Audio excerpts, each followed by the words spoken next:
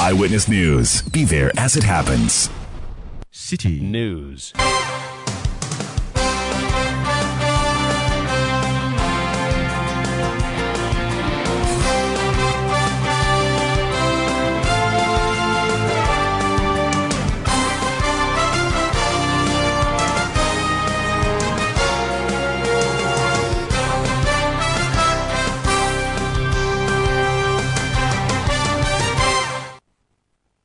It's 5:30 p.m. Welcome to Eyewitness News live from our studios here at number 11, Dr. Morton Loop in Adabraka, Accra. My name is Nanatufu Boateng, and this evening I am here with Eno Safo. Coming up over the next 1 hour, 30 minutes, Electoral Commission proposes revision of the date for both presidential and parliamentary elections from December 7 to November 7. Also, coming up, our message to government is very simple. We cannot pay VAT on electricity. Yes. We will not pay it today, we will not pay it tomorrow. Organized labor kicks against a 15% value-added tax imposed on electricity consumption and issues a 7-day ultimatum for its withdrawal. And later, when the permanent solution is done and they move back to their residences or they get their own houses, we don't want the building to become a white elephant. So the district has agreed with us that this building we'll be commissioning today would revert to become a skills training center. Management of City FM and City TV hands over second shelter project to house over 200 displaced victims in Adan, located in the Adan East District. Stay with 97.3 City FM for more on this and other stories on Eyewitness News. But later in business. GRA urged to adopt flexible approach towards businesses to enhance revenue mobilization. Eyewitness News is live across the country on all our affiliates, including Adrimpa 100.7 FM in Takwa, Sky Power 93.5 FM in Takrade, and Beach 105.5 FM also in Takrade, all in the Western region. We are live in the Bunu region on Greener 95.9 FM in Sunyai. Join us in the Ashanti region on Adrimpa 99.9 FM in Nkarie. You're welcome to Heritage 107.3 FM in Hohoi and Freedom 88.1 FM in Sugakope in the Volta region. We're live in the Northern region on Radio Gaki 88.3 FM in Sabuba. In the Upper East region, you're listening to Quality 88.7 FM in Garu, and we're live in the Northeast region on Nobia 98.1 FM in Lerigu. The news is also live around the globe at citynewsroom.com. Your comments are welcome via WhatsApp line 0549 986 996. Let's get straight into the bulletin, and Eno has our first story. The Boko Municipal Security Council in the Upper East region is considering additional strategies to ensure peace in Boko following recent violence. 7 people have been killed in Boko in the past week and an additional 5 were shot dead in Binduri. The Municipal Chief Executive for Boko, Hamza Amadu, tells City News security measures have been intensified in response to the situation. The place is very calm. It is not as usual that people are busy moving about and conducting their businesses. It is that few people you can find on the street. And so I can tell you that there's peace. Apart from the incident that occurred yesterday in the afternoon, today generally and last night, it's a very peaceful atmosphere in Boko. I am just coming from the Municipal Security Council's meeting, and we are looking at certain strategies and measures that we can put in place to ensure we forestall peace and security within the municipality. Has there been any arrest for yesterday's incident? Not yet, but the police are taking our signals and intelligence to see what they can do about arrest. Hamza Amadou is the Municipal Chief Executive for Boko in the Upper East region. The National Association of Graduate Teachers has reiterated its call for the restoration of peace in Boko, Upper East region. The ongoing conflict has disrupted academic activities, leading to teachers leaving the area. The National President of NAGRAT, Angel Kabunu, asked for an urgent government intervention to address the situation and ensure the well-being of students in the affected area. Anywhere there is conflict, anywhere there is fighting, teachers can't have peace to work. It affects teaching and learning. It affects the students going to school. And the lives of the teachers can also not be at risk. So most teachers who are in those areas will have to first preserve their lives. The teachers there will have to first preserve their lives because they did not go there to be killed. That is why the government ought to take this conflict very seriously and find solution to the conflict. Because schools are not operating and the teacher's life is at risk. The student's life is at risk. So government should quickly find solution for teaching and learning to continue. We will just ask our teachers to preserve their lives, to secure their lives, because they cannot die. Because when they die, they will not even be there to be able to teach the children in the first place. So that is what we ask them to do. Whatever they have to do to preserve their lives, they should do that. Let's move on to some other stories now. The Member of Parliament for Ekweapem South constituency, Osei Bonsu Amwa, popularly known as Obi Amwa, has officially withdrawn from the parliamentary primary scheduled for Saturday, January 27. Despite earlier signalling his reluctance to seek a fourth term as MP for Ekweapem South, he picked up nomination forms for re-election. However, he has now officially written to the General Secretary of the NPP, withdrawing from the upcoming primary. Here's the outgoing Member of Parliament speaking to City News. So, Chief, tell us, are you quitting politics? There's no indication. I haven't indicated anywhere that I'm quitting politics. I'm fully involved in politics. As we speak, I'm the chairman of the research committee of the party. I represent the party at IPAC. I play different roles. So, the issue of quitting politics doesn't come in at all. Except that I'm not standing again, that's all. People are talking about your experience over the years in both the constituency and the national level. Are you not sure you are going to be missed? Well, thank you. Thank you for the kind words. It's for the people to judge whether I'll be missed. I cannot stand here and say that I'll be missed. Of course, by the grace of God, this is my fourth term in Parliament, and I've gathered experience along the line. I've also served in the executive. That is the kind of experience that a party can always use at any time. So that is how it is. As to whether I'll be missed, I don't know how I'm going to be missed because I'm still actively involved in whatever goes on. The big question is why the sudden decision? It's for the national interest and personal interest, period. Obi Amwa is the Member of Parliament for Ekweapem South.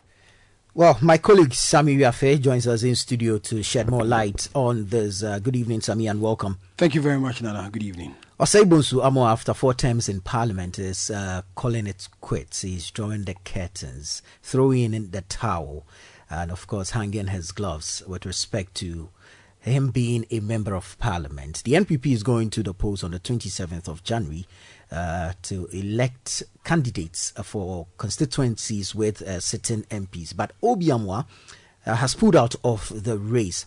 First off, the timing of he announcing his withdrawal is one that piques my interest because, nominations have been filed already. Yeah. And correct me if I'm wrong, his picture must be on the ballot. It's on the ballot, and it's been printed already. Mm-hmm. The party says they've done all the printing processes already. So this decision was really surprising, but not really surprising to many people who were in the constituency because he had earlier announced that he wasn't going to run for a 4th term already. He had earlier announced that enough is enough. He's done 3 terms and he wouldn't wish to come again. But then again, there was a decision by the municipal chief executive for that particular district with the name Frank Edu. Frank wanted to take over from Obi Amwa in future in the event that he decides not to contest again. Now, when Obi Amwa heard that Frank really wanted to contest, he decided to, okay, let me also run again for this same seat, because we are told that there's a bit of friction between Obi Amwa and the municipal chief executive for the area. And so the party had earlier set out a regulation that if you're a DC or an MC in an area where there's a sitting member of parliament, if you want to challenge that sitting member of parliament, you should have resigned 2 years ago. Right. Now, this particular clause affected Edu, so he couldn't contest Obi Amwa. So the very day he filed his nomination, and Obi Amwa also filed, when he went for vetting, he was disqualified based on that particular clause the party had issued before this election. Now, the gentleman is disqualified from this whole race. Obi Amwa and 2 others are given the green light to go. And then Obi Amwa takes the decision that he's withdrawing from the race. The information we are picking from the ground that a gentleman by name Eric Samuel, and not Mensa, happens to be the PA to Obi Amwa. He's also the research officer in the constituency. More or less like the research guy or the go-to guy for Obi Amwa when it comes to research within the constituency. He's the gentleman Obi Amwa is endorsing to take over from him in the event that he decides not to contest again. And so many people are predicting, or many people are concluding that Obi Amwa's decision to withdraw from the race is to pave way for this Eric Samuel guy to take over from him as a member of parliament for the constituency. Now, what has happened now is that the party will go ahead with the 27th January primaries without the Kwapim South constituency, and then open fresh nomination for individuals who wish to contest in this particular race. Definitely, the MCE will come again because the constituency executive in the Kwapim South are all backing MCE for the area. And this time, there is no sitting MP. There's no sitting MP, so he automatically qualifies to contest in this race. And this same gentleman, the Eric Samuel, who Obi Amwa was paving way for him to come, may also want to seek a leadership challenge. The contest between these 2 individuals, Obi Amwa's camp and then the camp of the executive. There's a third name in same constituency, Kwame Oforijewu. Kwame's name doesn't really come up as someone who may be a threat. The race is definitely between Mr. Edu and Samuel, Eric Samuel. So the party says that on Saturday, they will allow all the other constituencies to go ahead with theirs and then wait open nomination for the Kwapim South, and then they will see who will replace Obi Amwa in this constituency. But per the rules, I'm quite interested because a similar situation is brewing in Siami with respect to Kennedy Kankam. He is an MCE in a different constituency, more or less. So the National Council at their last meeting was supposed to take a decision on this matter, but we understand that a court case or an injunction was placed on this election. The information you are picking is that they've decided to settle the matter home in Shiaiso. Yes. So the agreement is that they are going to settle this matter in the house, or if you ask them, they are going to deal with it if you ask them. So this individual who took the matter to court, Nane Ajima, also happens to be a very close ally to the incumbent member of parliament, who happens to be Stephen Amwa Steka. So there's a belief that it's Steka who is pushing this gentleman to take this matter in court. The information I'm getting is that they've agreed that they will settle this matter out of court. The National Executive and National Council will also take this matter up and then set another date for it. The information I'm getting is that the MC for Asokore Mampong, which Kennedy will be given the opportunity to contest in this particular Inshaiso race. So it's going to be a repetition of 2020, where these 2 gentlemen were in the race. Steka won when he was formerly the CEO for Maslock, and he won in this race. But it's interesting, the relationship between these 2 gentlemen, they go way, way back. When Kennedy was the regional organizer, Steka was the regional youth organizer. Now, when Kennedy became the member of parliament in the Ishiasu constituency, Steka was promoted to be the acting regional organizer until he contested his boss in this primaries of 2020 and then defeated him. So it's going to be a repetition of what happened in the year 2020 if he's given the go-ahead to run this particular race. Right, let's go back to our initial story regarding Osei Bonsu Obi Amwa. He was not part of the initial 18 who? Yes, he wasn't. He wasn't decided. because he had agreed to contest. So now he adds to the number, making it 19. Yes. Already there are concerns regarding the blow. One, it deals to Parliament, and then of course 2, going into the contest against the NDC in the general elections. So I mean, if we can look at these two, the blow, it deals to Parliament. One, with respect to the loss of institutional knowledge, and then of course the party going into a contest against the NDC in December. Well, I had the opportunity to speak to a former national chairman of the party, Mr. Freddie Blay, who has also one time served as a deputy speaker of parliament, so a blend of the party and parliament. Now, he tells me that it's going to really affect the operations of parliament because you need experienced hands when it comes to the day-to-day running of parliament. And you look at the lineup of individuals who say they are not running again, it's a pool of experience the MPP as a political party is going to lose in terms of parliament, because when they are new members of parliament, they go through orientation, they have to know the standing orders, they have to know committee setting, they have to know do this, do that. It's a whole lot of process. So by the time they adjust to settle of parliament, they may be going into another election, which will affect them in one way or the other. And so if you have all these experienced members of parliament who decide that on the go, all of them are leaving, it's a worry for parliament. And for the political party as an MPP, you need these members of parliament in the chamber to help with the legislation of laws one way or the other.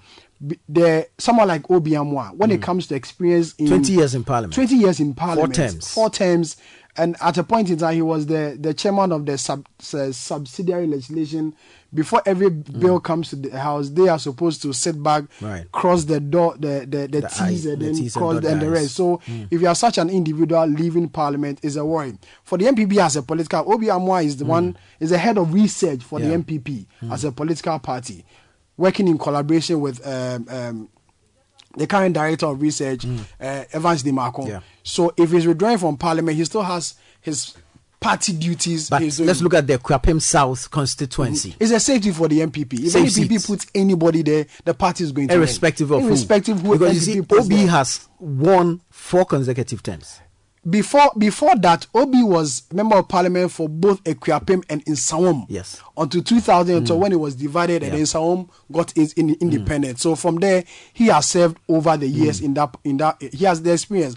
But it's a very, very safe seat for the MPP. If you put me there, I'll win that seat. Quite interesting. But thank you so very much. Sammy Biafede is my colleague from the City Newsroom. You're listening to Eyewitness News here on 97.3 City FM. Still ahead, organized labor kicks against 15% value-added tax imposed on electricity consumption and issues a 7-day ultimatum for its withdrawal. Stay with us. We'll be right back with the details. Eyewitness News. Be there as it happens. You're welcome back. This is Eyewitness News here on 97.3 City FM. Now, the Ghana Private Road Transport Union, GPRTU, last week announced an increment in transport fares. This was countered, of course, by the Ministry of Transport. Early today, the two bodies or organizations have met over transport fares ahead or in the coming days or weeks or months. And so we want to find out really what transpired in that meeting. We'll go over the phone lines and speak to the Industrial Relations Officer of the GPRTU, Abbas Imoro. Good evening, sir.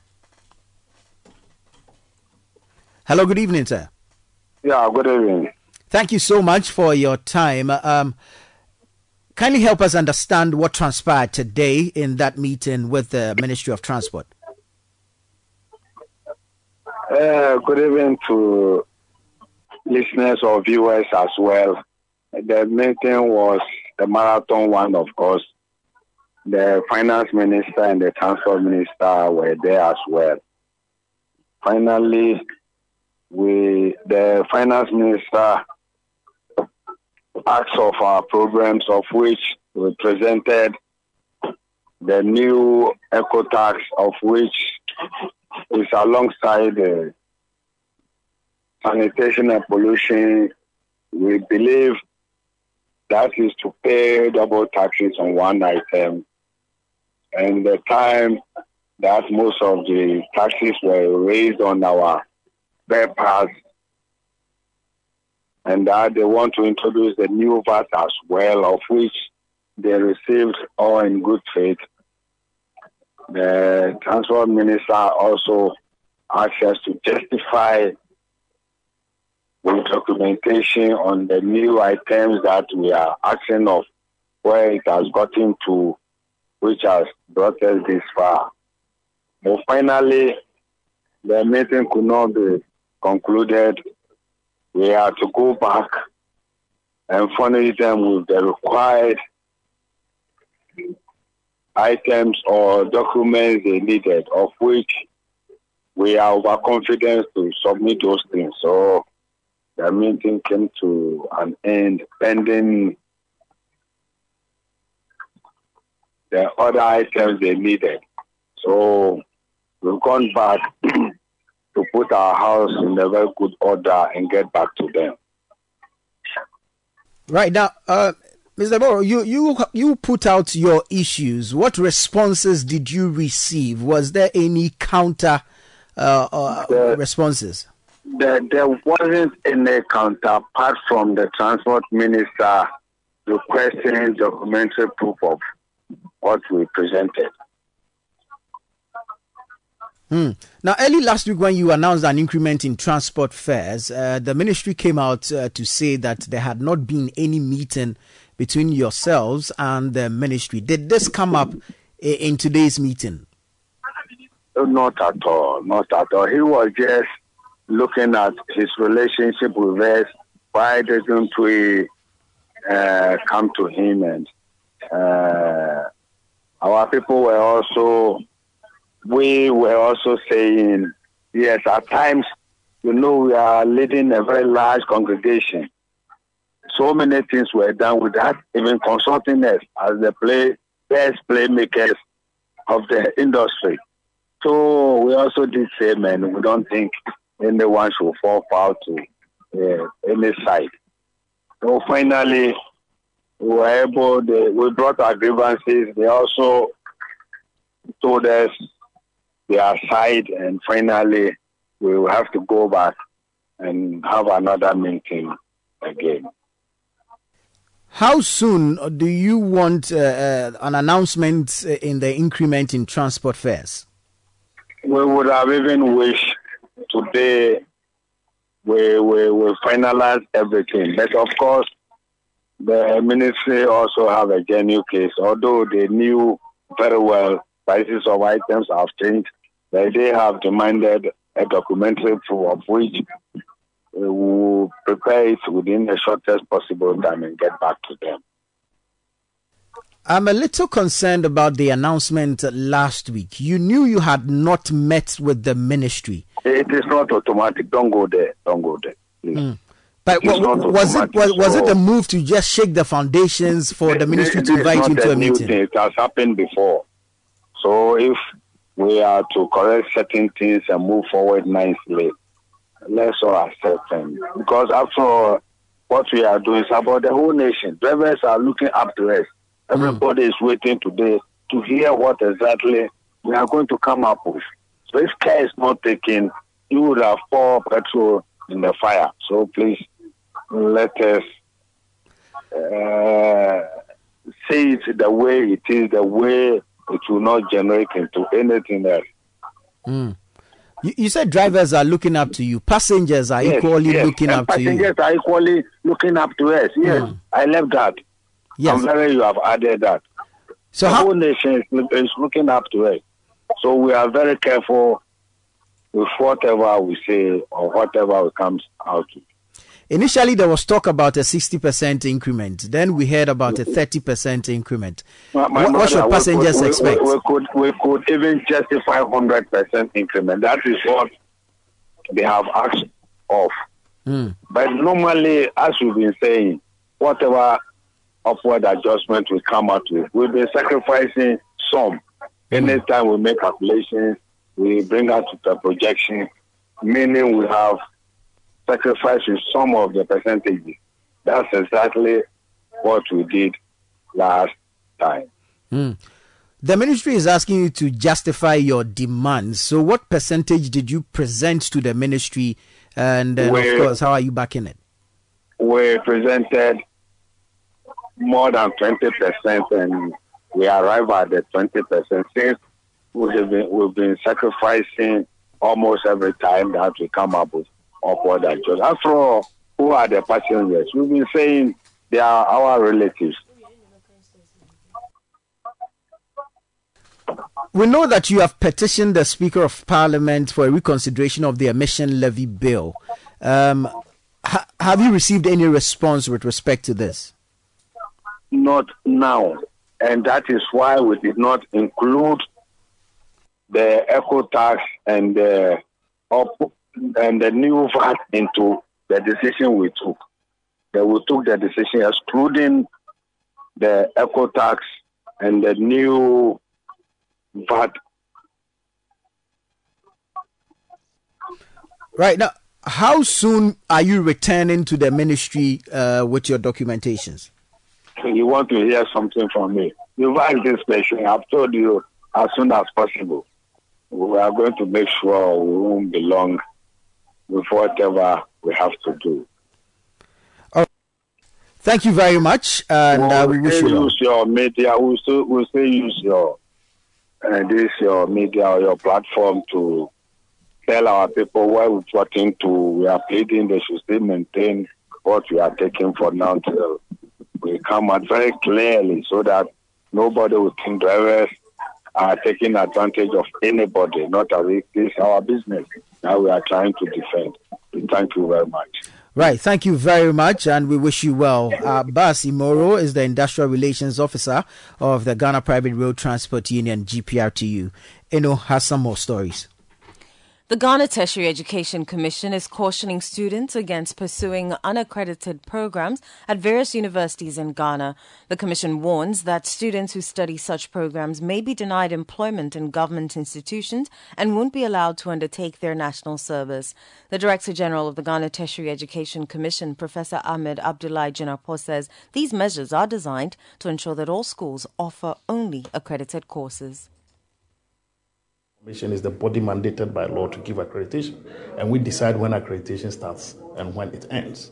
Regarding those that have not been accredited previously, where we've had people source such programs, we've tried as much as possible to make sure that we clear that backlog, to make sure that all those programs that were not accredited as before, those programs are given the accreditation that it needs. Moving forward, as I indicated, on our website normally publishes programs that are accredited. The assumption is that if a program is not accredited, it will not find space on our website. What we intend doing is that we want to take it a bit further than that. Programs that are not accredited, that are advertised on institutions, are going to be put on our website with the caption that they are not accredited. And not just that, we are working with National Service Secretariat to make sure that programs that are not accredited, graduates from such institutions do not do national service. If you happen to have sourced a program that is not accredited, you will not be placed on national service, because we send the data to national service in terms of students who qualify to be placed on national service. In fact, if it becomes necessary, programs that are not accredited and sourced by students, those students may not be given employment, because at the end of the day, certificates in terms of their validation is done by the Commission. Professor Ahmed Jinapo further noted that tertiary institutions would not be accredited to offer courses outside their niche areas. So GTEC has set up a body that is going to be directly responsible for ensuring that institutions stay within their niche area or within their mandate. That is the Policy Approval Committee, which is going to have membership from technical universities, from traditional universities, from people within the private university architecture. And we are thinking of getting somebody of high stature to chair that committee. The committee is supposed to ensure that whatever programs we bring before us is of national relevance. It is one that will ensure that at the end of the day, you are not getting into programs that are not relevant to us as a nation. That said, as you may be aware, the Commission, at a point in time somewhere in October, did put a freeze on the acceptance of new programs. Informed by the work that we've done, being able to clear the backlog, being able to give accreditation to so many programs, close to about 1,000 programs within the last quarter, the Commission has come to the decision that we are going to lift that ban starting 1st February to 2024. So beginning 1st February 2024, we are going to accept new programs from institutions, but as we indicated in our previous letter, you need to demonstrate that you have a clean slate of sheet. You heard the Director General of the Ghana Tertiary Education Commission, Professor Ahmed Abdullahi Jinapo. Now, Deputy Majority Leader and Member of Parliament for Efutu, Alexander Penyamakin, is urging Guineans to create a peaceful atmosphere and remain united during the election period. The MP believes that a tense atmosphere does not augur well for the development of Ghana's democracy. Speaking at the Winneba Secondary School after presenting some beds to students, he also urged both political and non-political actors to be mindful of their utterances as the elections draw closer. Let's remain peaceful. Let's remain united. We are one people. It doesn't matter which party you belong. Elections will come and go. Families will remain. Friends will remain. So let us express our views without hurting each other. Let's be careful of our choice of words. As teachers, we may have the CPPs, the MPPs, and NDCs. But let us talk about politics in a lively manner. Don't let us create unnecessary acrimony that would affect the environment of teaching and create a toxic relationship amongst yourselves. And again, let me remind you that in Parliament we don't fight. Don't be deceived by what you see on your TV screens. You know, after the debate, we'll get in there and we eat together, we drink together. So, sorry if you think we fight over there. Politicians themselves are not enemies to themselves. In the chamber, we know it's political business. Out of the chamber, off the cameras, we are friends. So don't be deceived and think that you have to go and swear that your firstborn should die. Really? Really? It shouldn't be.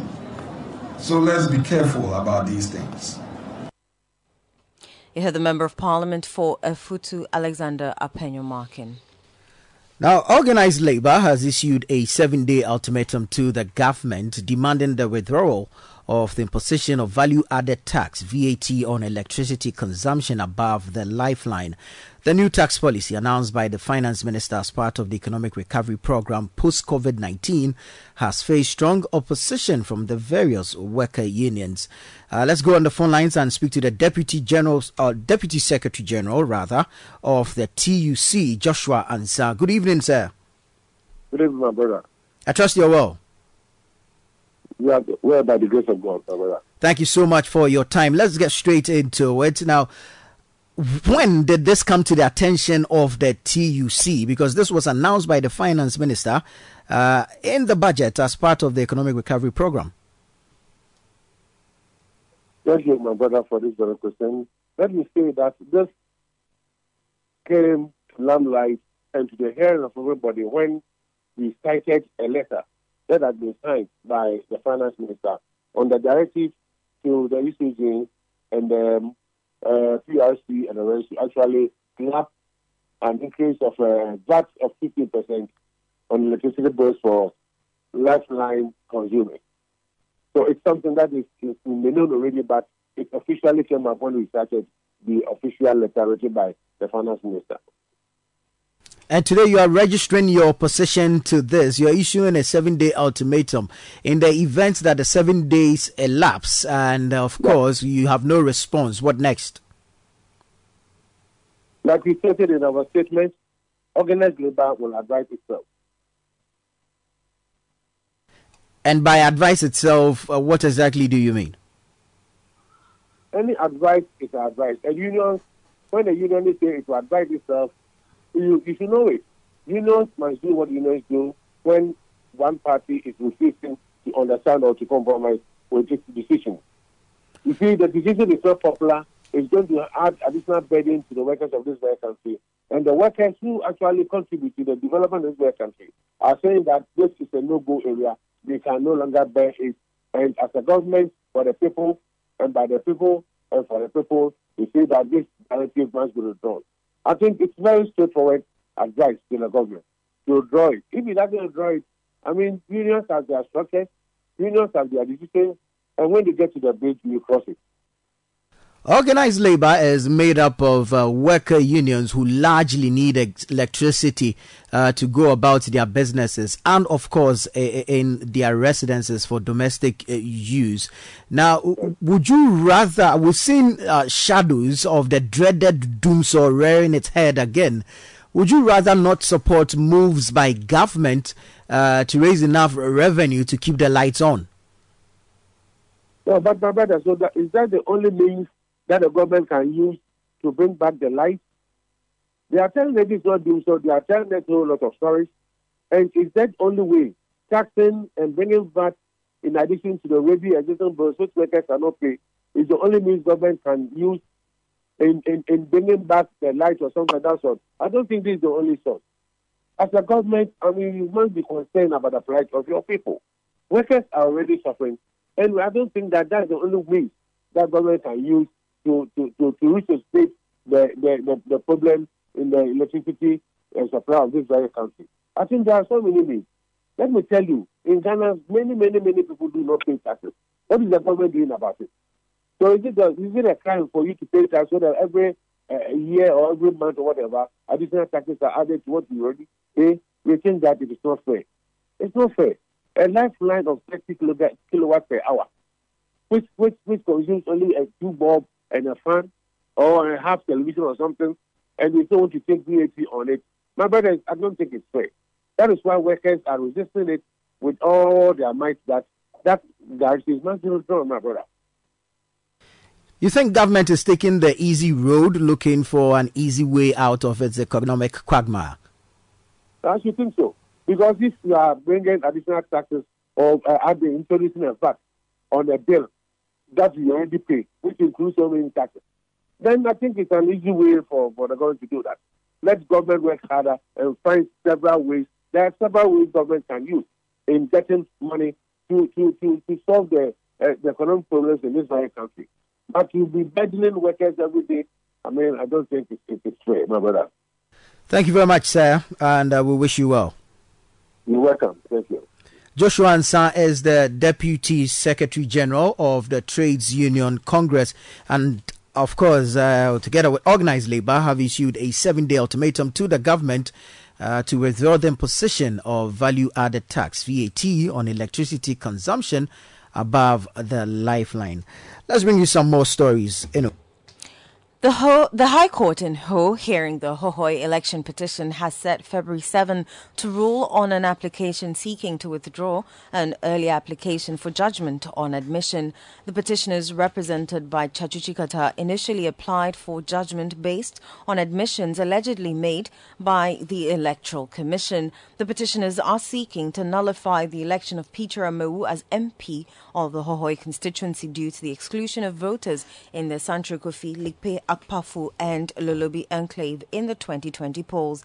The petitioners, now with Peter Amau filing his late appearance in the matter, have backtracked on the plea for judgment on admission.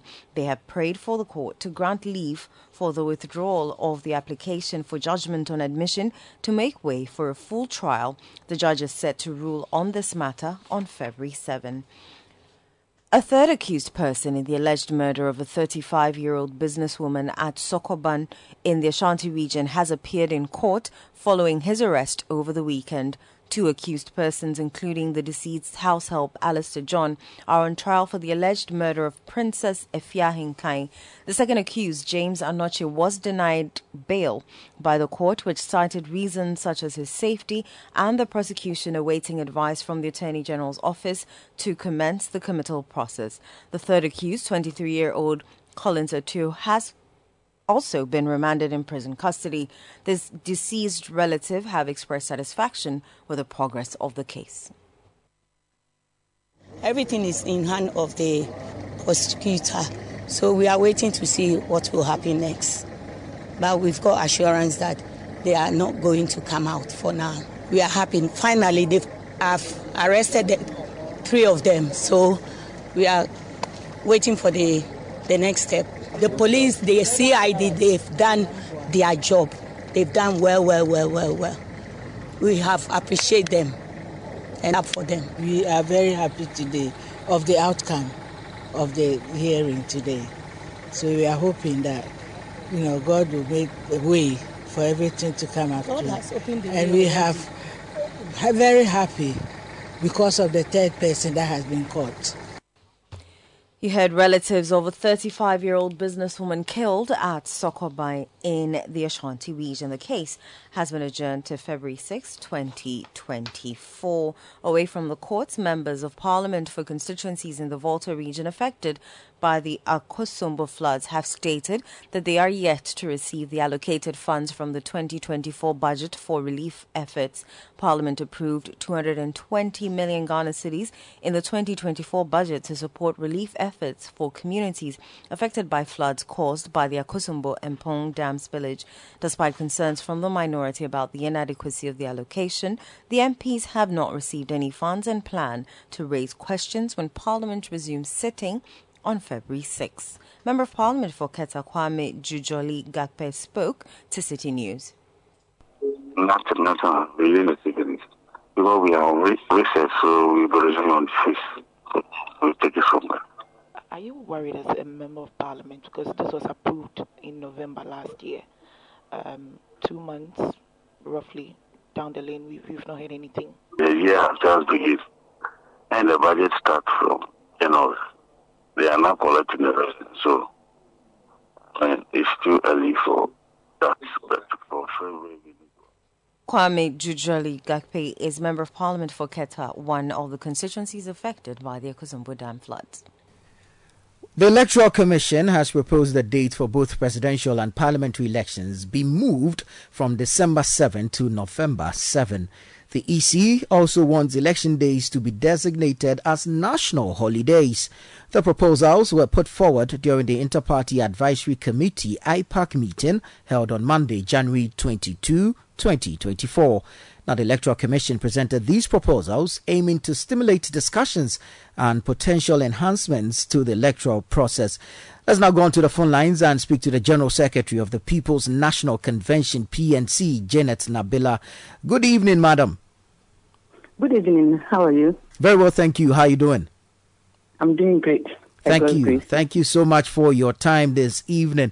And if you can shed more light with us regarding the IPAC meeting, really what was the EC's reasons for the proposals? One, for the revision of election dates from December 7 to November 7, and of course the designation of election days as holidays. Let me greet you and your listeners this evening. Yesterday we had an IPAC meeting, and at the meeting it was Electoral Commission told us that in 2015 political parties came together and demanded that the date be shifted from December to November. So it's not like Electoral Commission just got up and came out. That is what they told us, that it was because the political parties demanded that whenever there is a transition, like after December, after elections, if we are having a runoff, things become so difficult for them to, the time is usually limited, 21 days to conduct the next election. And also even handing over. After 7th December, then they will have to do this in handing over before the new government comes into place. They said it's usually very difficult and tedious, especially in conducting the elections. And also, the political parties also said even the handing over time is usually so short. So as a result, we took a petition there. So yesterday, Electoral Commission told us that they were working on the political parties' petition. It wasn't because of the SDA people. No. They were working on the political parties, our petition. As to why we should have a holiday on election day, they said they have a case study whereby the time that they have to go to the chief of staff to ask for a date to be to plead before a day was handed for them to conduct the elections, and they said anytime they were able to compare the time that election day was a holiday. And then the time that election day wasn't a holiday. And the difference were clear. They saw that the percentages as to when the election day was a holiday, voters turnout were so were bigger than when it wasn't a holiday. So because of that, they say they don't want to continuously be writing letters to to chief of staff demanding for holidays.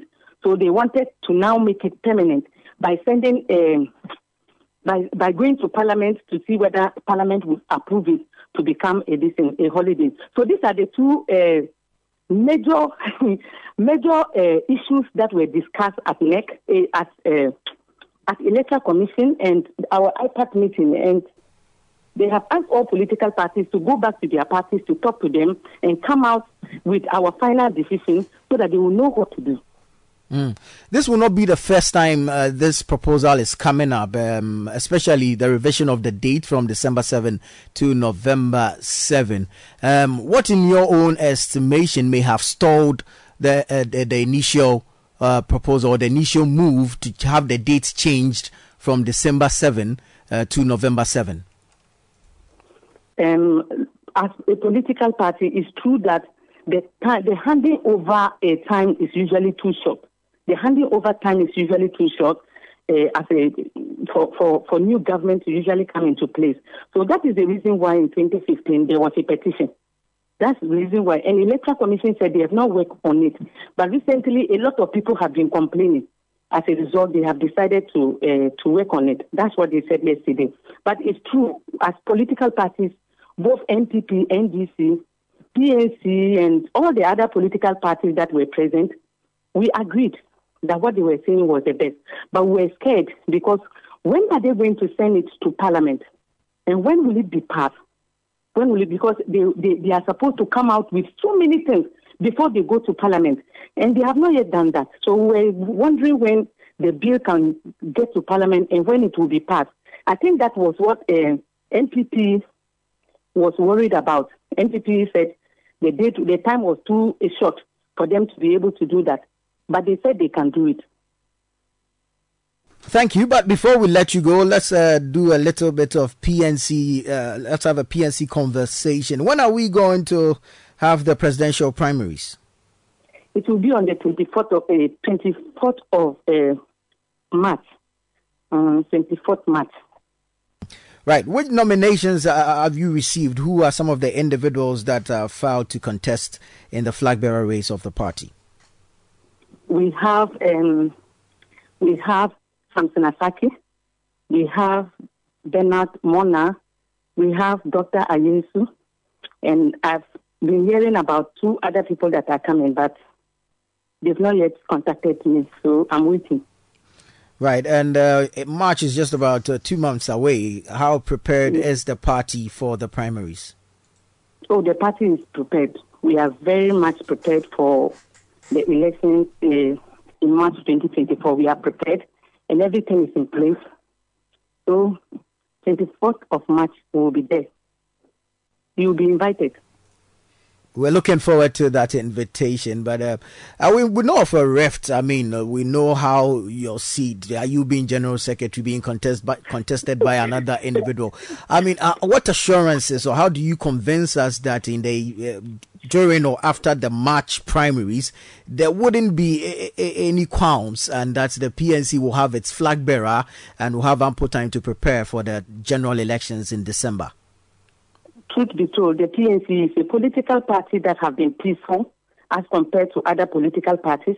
And we don't, anytime we elect our flag bearer, all other people just will fall in line to make sure that we disseminate our information out there so that the people can buy our ideas. Because the PNC is a political party that have helped the people of this country through policies. Without the PNC is always campaigning based on policies and not on insults. So for the PNC, I don't think there will be any, we won't have any problems after picking our flag bearer. Whenever we pick our flag bearer, we become more stronger, we support, and we make sure that we tell Ghanaians what we can do to be able to make their lives better. Where will the election be held and what will be the nature of the election? Will it be centralized or decentralized? Will it be nationwide? That was February 2023. National Executive Committee met and said it was going to be held in Tamale. So So Northern Region is the place that will hold the Congress. Tamale. All right, thank you very much, and we wish you well. Thank you so much. Janet Nabila is the General Secretary of the People's National Convention, PNC. Let's do some more stories. The Director General of the Ghana Health Service, Dr. Patrick Kumabwaje, has expressed the service's commitment to improving quality healthcare across the country. He made the comment at the launch of a $25 million partnership between the service and the United States Agency for International Development. This agreement will support the Ghana Health Service to improve the quality of primary healthcare delivery at community health facilities and health centers. Here's Director General of the Ghana Health Service, Dr. Patrick Kumabwaje, addressing the media during the launch. This is a government-to-government agreement, which means that from USAID to Ghana Health Service, through Ministry of Health and Finance, sign an agreement of cooperation to deliver certain services. Over the years, USAID works through other agencies like maybe JPIGO, etc., as an intermediary between us and them. But once they build confidence in our systems, they are now also willing to work directly with us so that they give funding directly to the government, which is Ghana Health Service, to implement activities. What this is going to help us to do primarily is to improve our march towards universal health coverage. The Director General of the Ghana Health Service, Dr. Patrick Kumabwaje. Stay with us here on 97.3 FM. This is Eyewitness News. When we come back, management of City FM and City TV hands over second shelter project to house over 200 displaced victims in Ada. We'll tell you more shortly. Do stay. Eyewitness News. Be there as it happens. Get the details. Every significant financial transaction, every market movement, and all the policies that affect your business. City Business News. Be informed. Time now for City Business News on Eyewitness News, brought to you by GCB Bank PLC. GCB Personal Loan, make that big move and dream a reality. My name is Enosafa. Let's settle for the details. The second tranche of $600 million from the International Monetary Fund has officially hit the account of the Bank of Ghana. The cash meant for budget support and the stabilization of the local currency was credited to the central bank's account today, January 23, 2023. City Business News understands that unlike the first tranche, which was meant to address Ghana's balance of payment issues, the government will be using second tranche to finance certain projects and programs in the 2024 budget. All other things being equal, Ghana's next IMF program review will take place in 6 months for the third tranche of $720 million. The second tranche has also unlocked additional funding from other international donors. The executive board of the World Bank is expected to advance some $300 million in budget support for Ghana after a meeting today for the necessary approval. The disbursement will help Ghana in its recovery, attract investment, and restore a sustainable growth path while driving the country's debt sustainability. It will take a few days for the amount to be drawn down if approved. Now, Finance Minister Ken Ofori-Atta has reaffirmed government's commitment in building a more conducive environment for businesses to thrive. According to him, the disbursement of the $600 million second tranche IMF bailout package plus the World Bank $300 million cash for budget support will strengthen the general economic outlook to bolster resilience. Speaking at a roundtable framework discussion with German businesses in Ghana, Ken Ofori-Atta assured of continuous engagement with both local and foreign partners to sustain growth. Unfortunately, also, the World Bank was supposed to meet this coming Friday, and that may be another 300 million plus another 250 for financial stability. So clearly, it's a great way to begin the year, but that is looking at the austerity issue, making sure the macro fiscals are in order, so that we have a playing field that we can work with. But then, given that, with this new ray of hope, is then idiosyncratic issues of how we relate to the private sector, Germany or China or whatever. So last week, Friday, we did meet with the Chinese private sector to understand also their issues. But for us, I think our relationship with Germany is unique. The Chancellor was here, had very far-reaching discussions with our President and some of the cabinet ministers. Finance Minister Ken Ofori-Atta there. On her part, Deputy Ambassador for the Federal Republic of Germany to Ghana, Sivine Janssen, impressed on the Ghana Revenue Authority to adopt a more friendly approach towards businesses in its quest to enhance revenue mobilization. Whilst the tough measures Ghana had to take to get back on track are understandable, we do acknowledge the government's effort expand the tax base in order to rope in the large informal sector. These measures can reduce the considerable financial burden on businesses that are faithfully paying their taxes.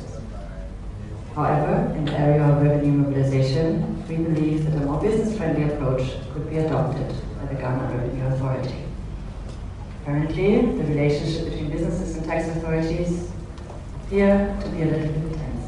This is certainly not because companies have a problem fulfilling their tax obligations, not because they have a problem with the tax rates.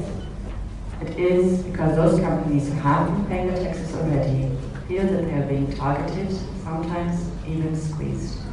Processes should be more transparent and more foreseeable, and procedures to challenge decisions by the authority should be put in place and work smoothly. A greater transparency and a more forthcoming approach by GRA, especially in challenging processes, could help to return to a cooperative relationship. That was the Deputy Ambassador of the Federal Republic of Germany to Ghana, Sivine Janssen. Tax analyst Francis Timor-Boy has lauded the move by the government not to scrap the COVID-19 levy. He is, however, joining calls by some stakeholders for it to be transformed into a dedicated health fund. The COVID-19 levy generated over 7.76 million Ghana cedis for the government in 2021 and is expected to raise about 4.4 billion cedis in revenue for the government in 2024. Speaking to City Business News, Francis Timor-Boy said government needs more revenue from the tax to improve other aspects of the economy, such as the health sector.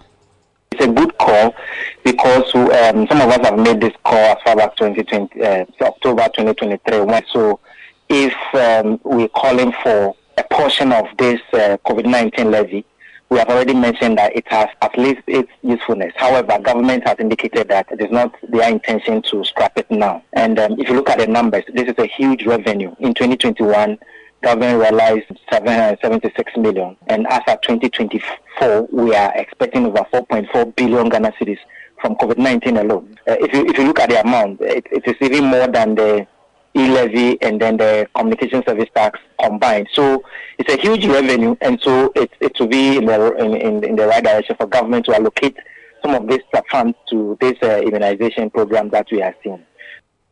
Francis Timor-Boy is a tax analyst. Glyco Healthcare has relaunched its Sunkwa Health Plan and introduced the Glyco eHealth app. The Sunkwa Health Plan is an innovative health insurance product designed for Ghanaians living in the diaspora who would like to purchase health insurance plans for their families and loved ones back home in Ghana. The Glyco eHealth app also offers medical services from the comfort of the home or on the go right from the phone. Speaking at an event to mark the relaunch and introduction of the products, CEO of Glyco Healthcare, Mami Afriye-Boachi, shared some of the benefits of the health plan.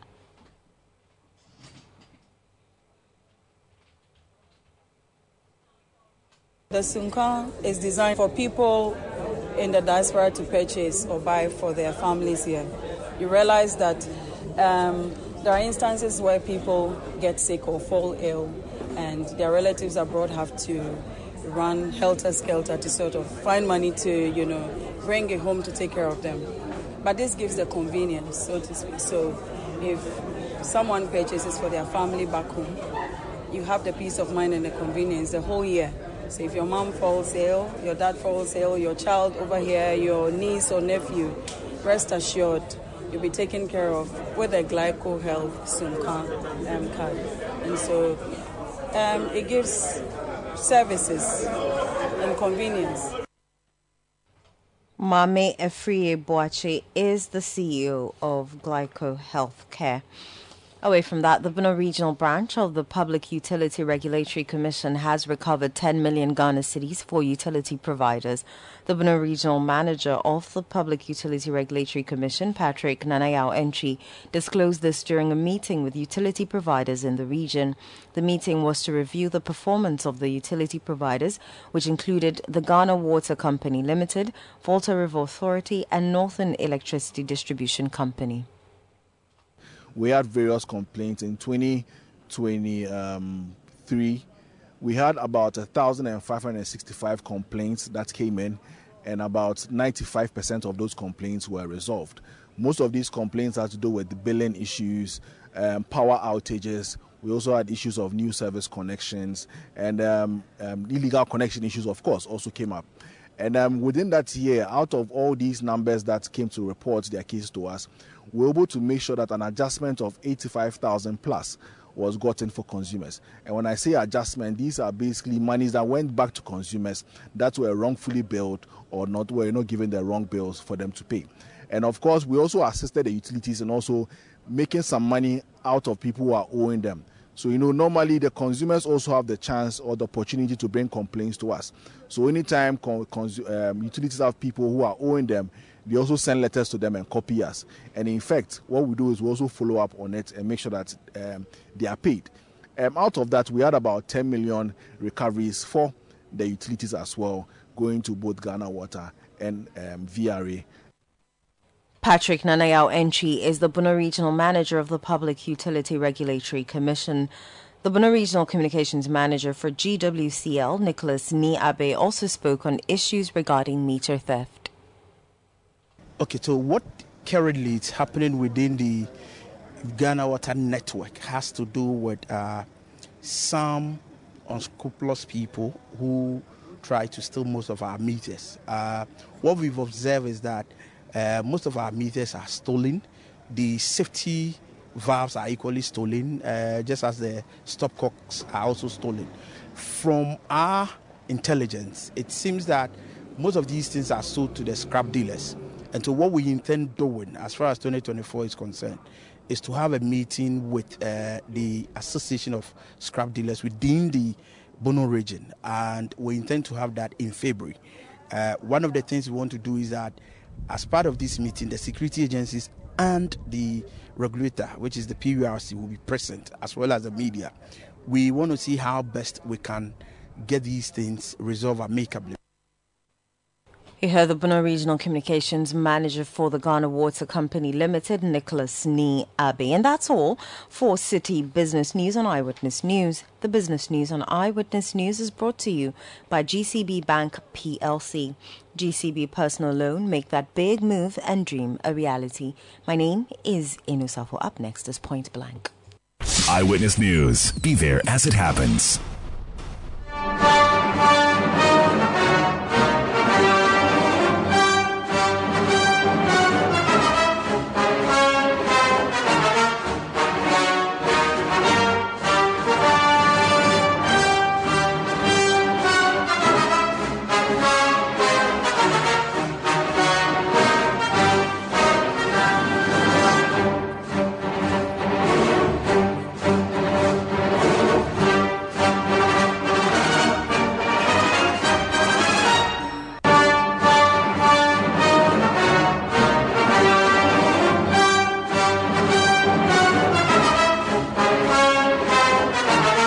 Thank you so much for staying on with us. It's now time for Point Blank on Eyewitness News.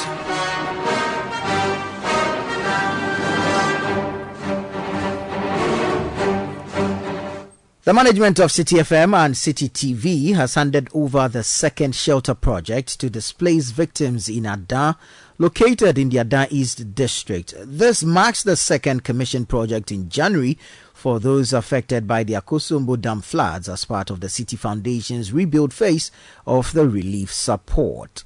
Now, the Adan project is estimated to accommodate about 200 people, while other projects are yet to be commissioned in the Central Tong, North Tong districts and the Kpando municipality.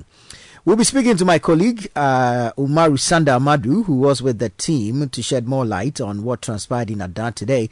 But first, let's listen to General Manager of City FM and City TV, Bernard Avle. What began as the natural response of a media house to a disaster in the form of sending a journalist to tell a story has grown to become a big edifice that we'll be commissioning in the next few minutes. And for that, we give all the glory to God. You can put your hands together for the Lord. What we are witnessing here today is a mixture of a number of things. Responsive journalism that goes where the problem is, but also responsible local leadership, whether it is Shola connecting the reporter to the assemblyman, or the assemblyman connecting us to other assembly people, or the DC receiving us with open arms, even though she wasn't aware initially we were there. This project we are launching today is the culmination of that responsible local leadership, for which I think we should put our hands together for all the local leaders. But today is also a celebration of active citizenship, because we have received donations and support from places too many to mention. Ghanaians, with some of who have no direct connection to the flooded areas, have driven from far and near to donate food, money, water, clothes, and materials to enable us to reach out to the community. Today is also a celebration of responsible corporate citizenship, because each man based on his ability, each company based on their resources. We have seen Ghanaian companies come to the aid of flood victims in ways we have never seen before. And I think that what we are celebrating today is not just the launch of a building, but a spark that shows that the spirit of the Ghana Nkrumah wanted to build still exists. That a Ghanaian who is not connected to a problem can, based on the leadership of a responsible media house, contribute their quota to changing the lives of somebody. And for that, we are grateful. What we are doing here is not an isolated issue. Neneche, beyond the relief items we supplied and the reports we did, the City Foundation quickly realized that what was befalling us in various parts of the country was more than simply a flooding issue. It was revealing the many challenges in our communities. The low employment, poor housing, lack of proper social services, for which we needed a solution that would tie all the loose ends together. So a few days into the campaign, we decided that we would take the daring step of building resettlement shelters, because some of the reports showed people whose houses had been devastated, some of which could not be rebuilt for many, many months. We realized, though, that because a lot of these people want to own their own houses, they may not want to stay in a resettlement shelter forever. And based on the deliberation and the advice of the DC and the local leaders, we decided to do a 2-in-1. We're building a resettlement shelter that can contain up to 200 people. But when the permanent solution is done and they move back to their residences or they get their own houses, we don't want the building to become a white elephant. So the district has agreed with us that this building we'll be commissioning today would revert to become a skills training center, fully equipped and furnished to provide the necessary skills and training for a lot of the women and the young people in this community, for which I think we should put our hands together for the assembly for that vision. But what we are doing is not just here at Adan East, because when the flooding became serious, there were calls for the water to recede. But even before the water receded, we had sent support to places from as far as Asuojaman, down to North Tong, Central Tong, and South Tong. We went to Upper Manya and came all the way to Keta, Ketu South, and Anglong, and also Adan East. But Neneche, when the waters receded, those upstream of the Volta also started getting flooded. So we received distress calls from Afajato South, South Dai, North Dai, Bando Toko, all the way to Yape Kusohu, Afram Plains South and Afram Plains North. And I'm happy to say that with the support of listeners and viewers of CTFM and CTTV, we have sent relief items to at least 19 constituencies in this country. So when we come today, the 23rd of January to Adan to commission this project, it is not to say we are the best. It is to say that even though many things are not going well, Ghanaians can come together, put their resources together, and demonstrate active corporate citizenship. In many countries, there are people who think only of themselves. Those people will not amount to anything. There are also people who think of just their immediate friends and family. Those people will not go very far. But there are also people who think about others who are not related to them, who say, I am because you are, who embrace the spirit of Ubuntu. And that is the spirit with which City Foundation has come today. So without wasting much time, I want to say thank you to all who have contributed to making today a reality. We want to give the glory to God, for every house is built by some man, but the builder of all things is God.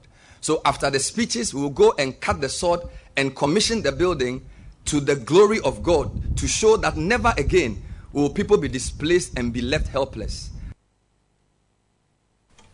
That was the General Manager of City FM and City TV, Bernard Avle. Let's now hear from the Asafo Chengwa of the Kujiragbe clan, Nene Chachu Pediato V. The Akosobo Dam spillage has affected Adan East very badly, and it will take years for the affected persons to recover from their losses. As we speak, ladies and gentlemen, a total number of communities that were affected were 28, which translated in a total of 5,685 persons who got affected in the whole period. This comprises male adults, female adults, and children of school-going ages. A total number of 6 schools were affected, and this affected teaching and learning even up to now. We also had 236 houses affected. Some were cracked, others were collapsed completely, due to the high magnitude of the water that entered the affected communities. After the water receded, some of these affected people have been living with friends and families or family members due to the destruction of their houses, and this makes some of them very uncomfortable because they have moved completely away from their livelihoods, which is fishing. Also, ladies and gentlemen, it is worth noting that feeding has been an issue for some of these people who have been displaced by the dam spillage. The reason being that their businesses have been destroyed.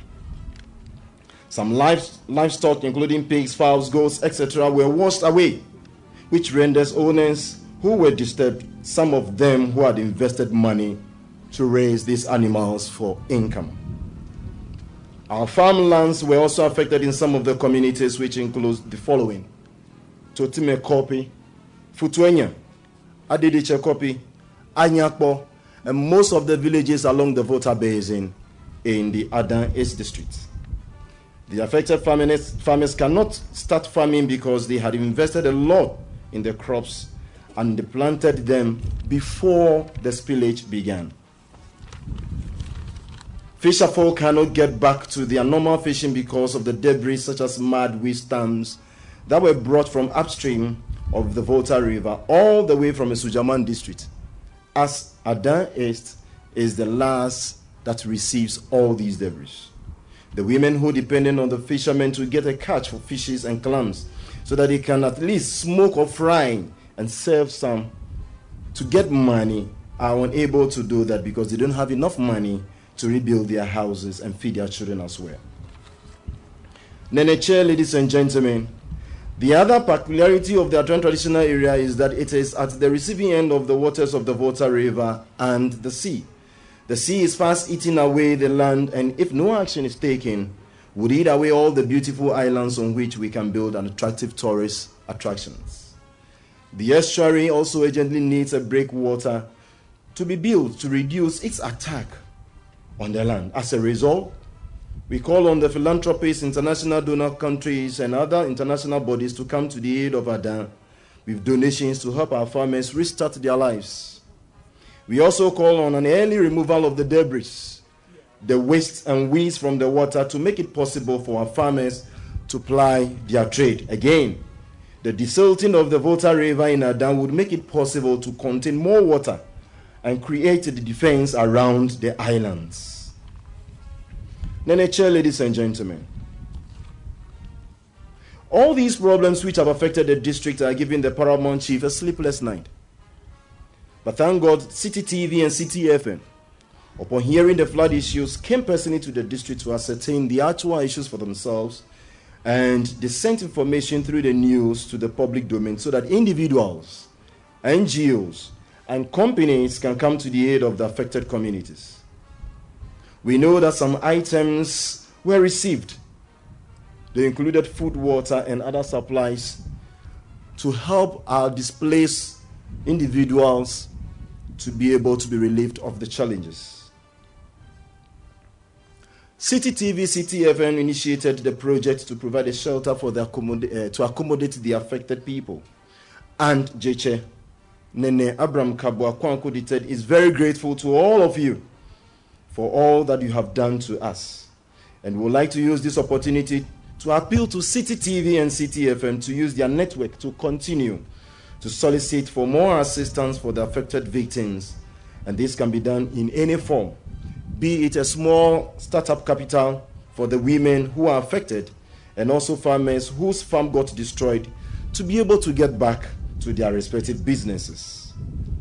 Neneche, the management of City TV, City FM, Neneme, Naname. On this note, I would like to say a very big thank you to City TV and the management, and to all donors who supported the City TV and City FM network to come to the aid of the victims of the Akosobo Dam spillage in Adan. The Traditional Council and the District Assembly will do everything that is possible to put the facility that you are donating to us today to good use.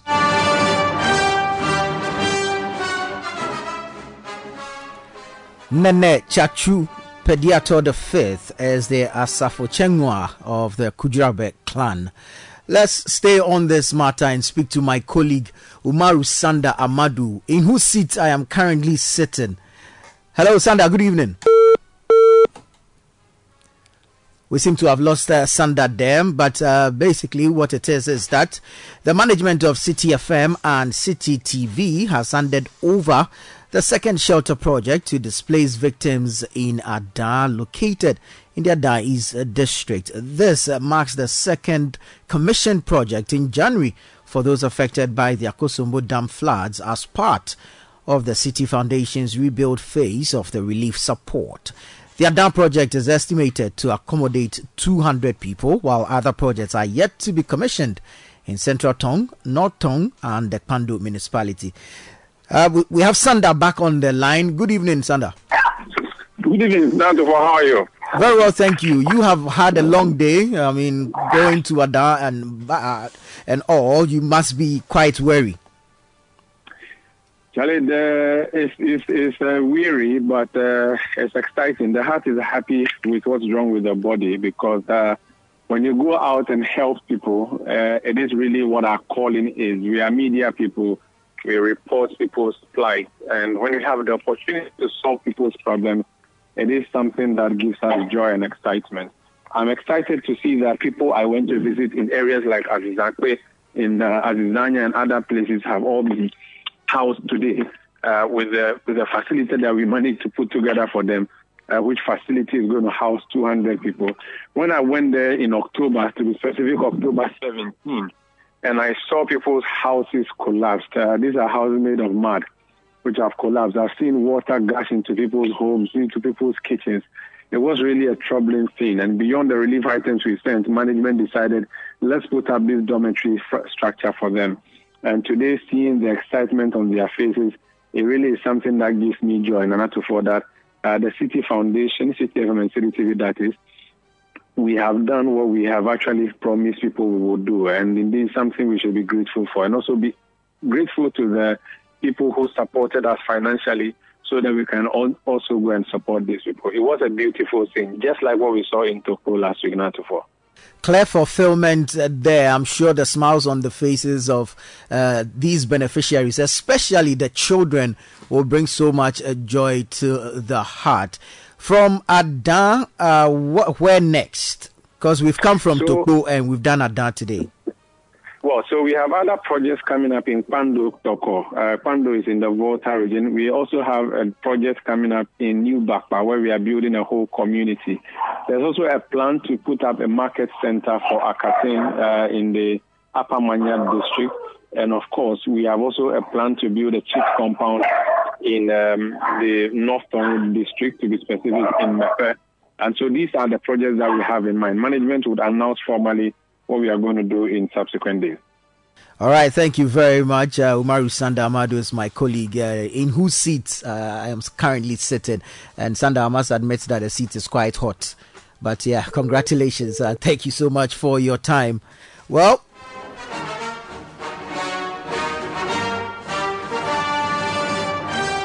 that will be it for Point Blank, and of course Eyewitness News here on 97.3 City FM. Many thanks for your time. My name is Nanatufo Boateng. I did this with Enu Safo. Production by Kobna Wilson, Bevelyn London, and Sami Wiafe. Technical support from Desmond Nyako. Many thanks for listening, and do have a good evening.